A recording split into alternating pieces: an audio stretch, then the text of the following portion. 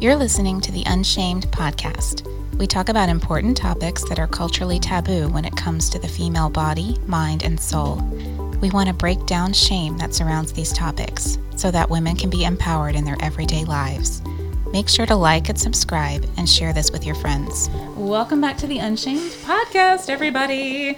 I'm here with Heather Moore. She's integrative psychotherapist, is that it? Something. Yeah, something whatever. Like that. Yes, Yeah. but she's a smarty pants is who she is. No, I'm not. And, that's a very Irish thing. See? Yes. Reflexive. Yes. But anyways, so we're excited to dig a little deeper into this topic of shame. The Unshamed podcast is sponsored by Zoe Community, and Zoe Community is all about helping women who are in crisis pregnancy and helping them to see their potential. And part of our mission is to have conversations within culture about shame in our society and kind of the destructive stuff that can cause. So that's why we're here doing this podcast. And we are on the next part of our shame series. And Heather had been talking about her stories, or her personal story, her experience as just a person in Ireland, what she thinks about shame kind of on a national level, and then talking about how shame affects the body. So you might want to go back and listen to that episode because that was really important and very cool.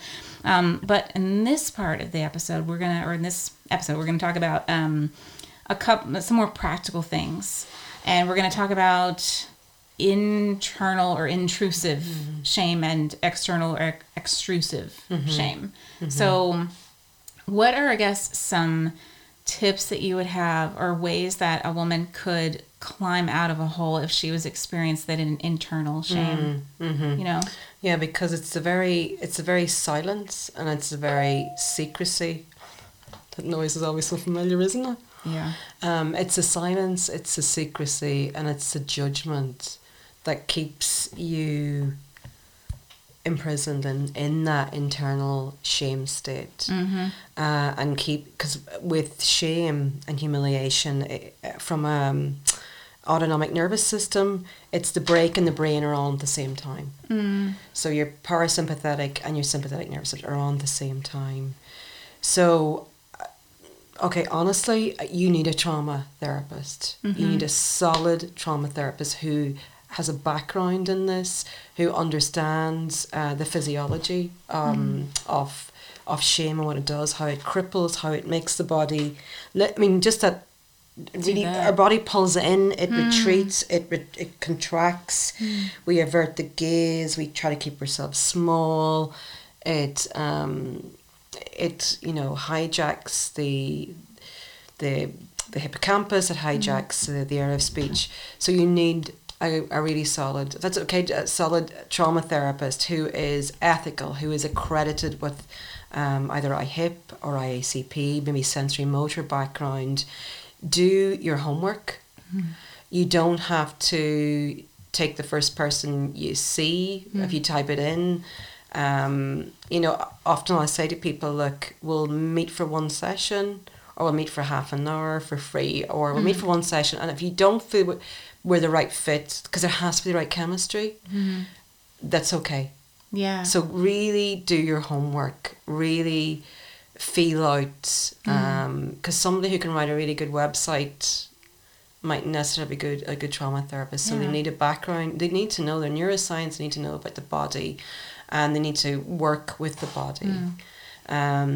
So is that... Yeah, and I guess if you're going to a therapist, but that therapist... It's a big deal. Yeah, I know. So it's already a huge deal, but if you don't feel comfortable with that person... How are you going to talk about No, like shame, you can't talk about anything. Because it's all going to come up. Because Yeah. I know the first 9 months of my being with... Because I was a male therapist, and for the first 9 months, I couldn't look at him. Are you serious? Yeah, no, really. I couldn't. I felt so ashamed as a mother. I felt ashamed as a woman. And it's all that historical, internal shame was just spewed out. Yeah. And my transference towards them.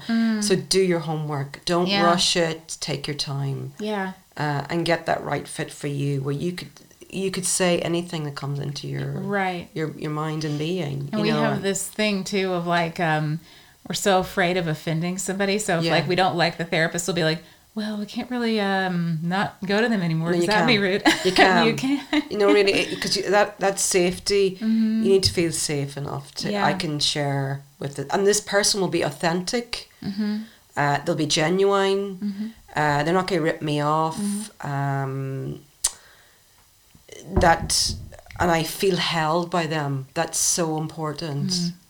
So do your homework well on a trauma therapist. Don't stay in it. Please don't stay in that shame, secrecy, silent, judged. Don't stay there. You're not alone. You live in Ireland. We're surrounded by shame-filled human beings, you know. There's great podcasts, you know, as well. As well as this one. I'm like, I wonder what's a good podcast on shame. I know this On Being with Krista Tippett. She often has a lot of therapists. Brené Brown.